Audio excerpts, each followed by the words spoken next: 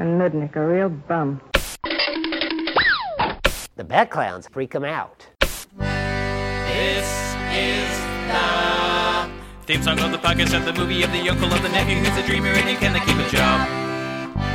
We watch the movie by the minute and we talk about what's in it, but we want it to be different, so we added 2 more seconds. It's UHF 62. 60 second, UHF 60 second.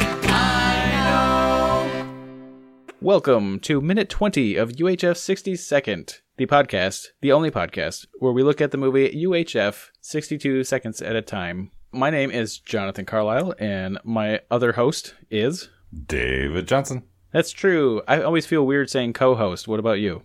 Evidently not, because that's what I called you last episode. I relegated you to co-host. You have not. I do not grant you the title of host, apparently. That was my passive-aggressive... Oh, really? Oh, man. Live and on the air. Ladies and gentlemen, this may be the last episode. Minute 20. We made it. We're done. So minute 20. Before we get into it, minute 20 starts. Our 20th section of 62 seconds starts with RJ asking if Stanley cleaned up, and it ends with RJ cleaning up. Does it though, or does it end with George making an entrance? Shh. Okay. All right. Well, I'll allow it. I'll allow it. Although, if I'm ignoring the last 2 seconds of our 62-second chunk, then what are we doing here? What are we even doing? Yeah. It does start. We have Stanley in the room. RJ is going at it, and he asks him. He calms down a bit. Were you here last night? Did you clean up? Did you see stuff? You know, getting down. We know he's getting frustrated, but he's smoothing things out. Yeah, he does the kind of the leading the witness kind of thing that the lawyers do, where they ask a series of simple questions that they already know the answer to, and then they hit you with one that you don't, how to respond to. Right, and there's nobody in the room to call out objection because they don't care. I hope you checked. I guess that's how often were we supposed to do this? That was like a little tip of the hat to the guys over at Star Wars Minute who kind of pioneered the format of reviewing films 60 seconds at a time, which is not what we're doing here. Right. So back on track. Yeah. How do you want to approach? Like this minute is pretty much this, and then some reaction. And that's what this whole minute is. So, right. So one thing I was talking to, former guest of the show, Tom, earlier today, and he was actually relating a story to me that I was like, yeah, that's kind of weird. He has a young son who, I guess is sometimes a little forgetful and, forgot his homework, lost his homework and, was blaming it on that the janitor at the school had thrown it away.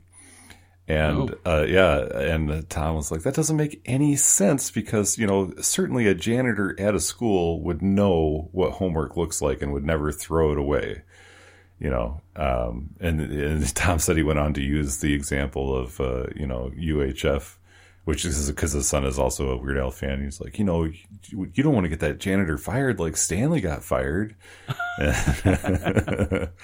But, it does make sense. Like a janitor, certainly, if anybody knows the difference between something that has value and something that doesn't have value, it's going to be a janitor. They're tasked with throwing things out or keeping things or straightening things up. Like he would know if there was something missing from that desk, he would know it was the stapler. Back in the days of yore, when we went to school, a lot of times it was like Stanley. It was a personal janitor who was at the location and that was their job. And when you do that, you can get a sense of loyalty or pride in your job and where you do it, because that's where you do it. I know at least at different times they've gotten away from that and they basically hire services to come in. They're just traveling from school to school doing these things, or might have got a disgruntled custodian just saw this kid's homework and was like, should have kept it in your locker. I don't know about that, but I like the idea of a wandering band of custodians traveling from school to school. Have you ever been a janitor or a custodian? Officially I've done maintenance, but not custodial. Although sometimes those lines get blurred pretty well. But I will tell you, I considered being a janitor. taking pride in my work and doing it at a place and keeping that place spick and span. I'm just going to live my life and do this thing. So I have considered it, but that's a long answer to say no. I did a brief stint as a janitor, actually in high school, my senior year of high school. I'm second guessing myself now. It might have been the year after I graduated high school. No, I was in high school. Sorry. Yep. I would go in after school to a factory type situation and clean the front offices and then do some cleaning around the factory in certain areas. That's a very boring story. So I will leave you with this story that when I've mentioned this before a couple of times that I worked at Burger King. This was prior. And one of my first days at Burger King, they told me to get the mop, that I needed to mop up the floor in the walk-in freezer. If you don't know what happens when you get a wet mop and splat it down on the floor in the walk-in freezer, what happens is the mop sticks to the floor. And then you get laughed at by everybody. Someone double dog dare you, didn't they? No, I just was like a 16-year-old kid and didn't really think about it or know about it. They set me up, Sure. So that's a thing that you can, if you have a walk-in freezer in your place of employment and you have somebody new and young, you can tell them they need to mop the walk-in freezer and then sit back and watch the fun. Please tell me that you, with your Kramer hair, when you slapped that mop down and it froze, did you shout, "My mop"? No, and I didn't have the Kramer hair yet. The Kramer hair was later on. I had like the long bangs and the buzzed back kind of thing going on. Ladies and gentlemen, I am now completely bald. Well, not completely bald. I kind of have the horseshoe thing going on, and currently I am growing out a skullet, actually. So I've had a variety of hairstyles.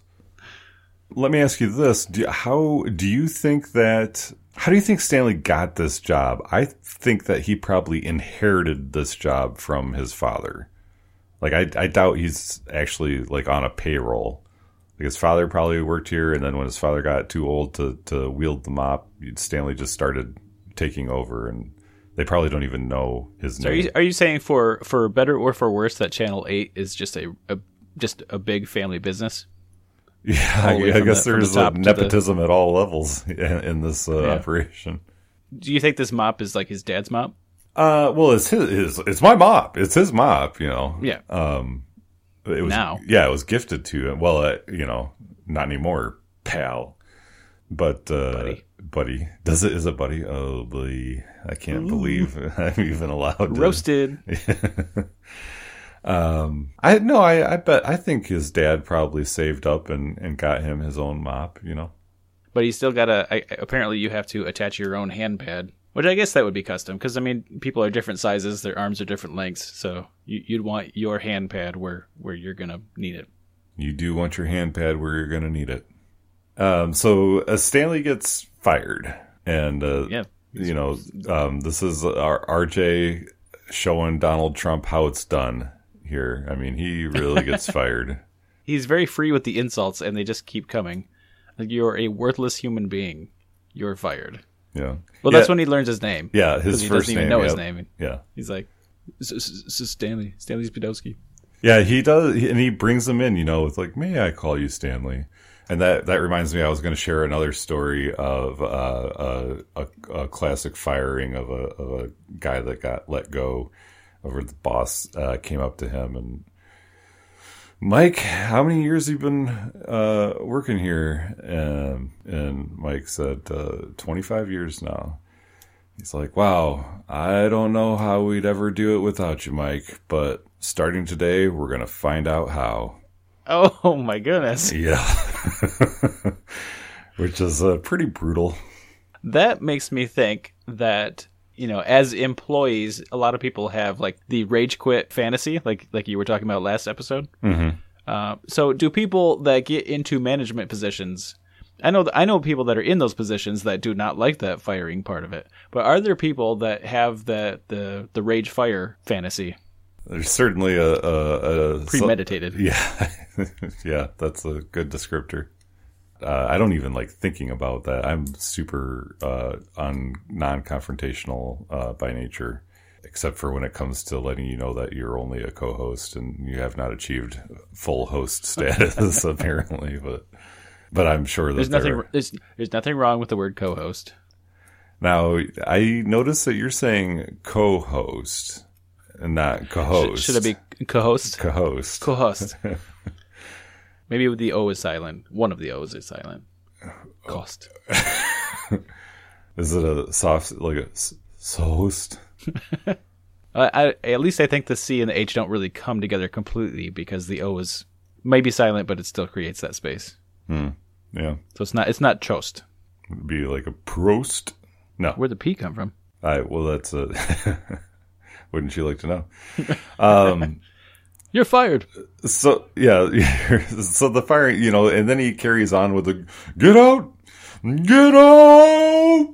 And it's very, the hand gesture with the one finger kind of limply raising into the air. It's very, I can see, Ian McKellen as Gandalf, telling Pippin or Merryweather, after they've bungled something up, I don't know. It just seems very Shakespearean in its delivery of the get out part of that. It does, now that I've actually seen it, it does seem to harken back to the Body Snatchers.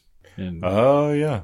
Then we have another fun Stanley bumbling moment where he bumps the door on his way out, and then it shuts behind him, and he thinks that he's outside the door. Yeah. He turns around. And I just like the people are... Yeah, I have been known to do this whenever I struggle with a door, if I'm pushing rather than pulling, or anytime I have trouble opening a door, I've been known to mutter that under my breath. What do you think he was going to say? That's a good question. Like he just got fired. It wasn't like the first thing out of his mouth was, what am I going to do? Or he was just, it almost seemed like maybe this has happened before. He's just like, I'll just let him cool down. It's like people are... Yeah, maybe he has been fired many times from this place, but since he's not actually on the payroll, and since he, lives here probably. Is there anything to analyze that when we first saw George, like for real, not his imaginations, but we first saw George for real, he got fired, but he got fired because he wasn't doing a job, and Stanley's getting fired. Well, I guess he got fired because it was imagined that he didn't do the job, but he does do the job. Stanley's a scapegoat in this situation. Yeah, and we do find out in this minute, so I guess we can talk about that. Yeah, that Stanley did his job. He did not lose the 2 months of intensive research. Yeah, no, he didn't even lose that stapler. He knew that was there, even though it was missing, apparently. Yeah, so RJ sits down, finds the file underneath his bum, where it's been the whole time. I have to say that that little Foley or sound effect when he sits down kind of grosses me out. I don't know why. I can't say I know what you're talking about. There's like a little sound, like a little sweetened sound when he sits down in that chair. Sweetened. You know what I mean? Could it perhaps just be like the imagined sound of the leather squeaking as he sits? No, It's like there's like a slight paper crinkle. I'm going to need you to make the sound for me. See there, that sound. Wow, that was really good. Yeah, you really pulled that out. Yeah, I don't react nearly as intensely as like nails on a chalkboard, but it's just like a sound that I don't like to hear, and I don't know why. It's very weird and silly.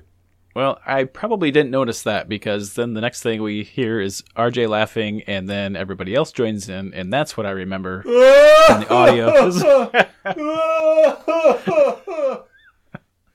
Exactly. You did that one very well too. Thank you. Now everybody's laughing, but I don't know. Can we? I guess we could probably hear the other guys, but my brain does not hear anybody else except for RJ Jr. Yeah. Like he doesn't.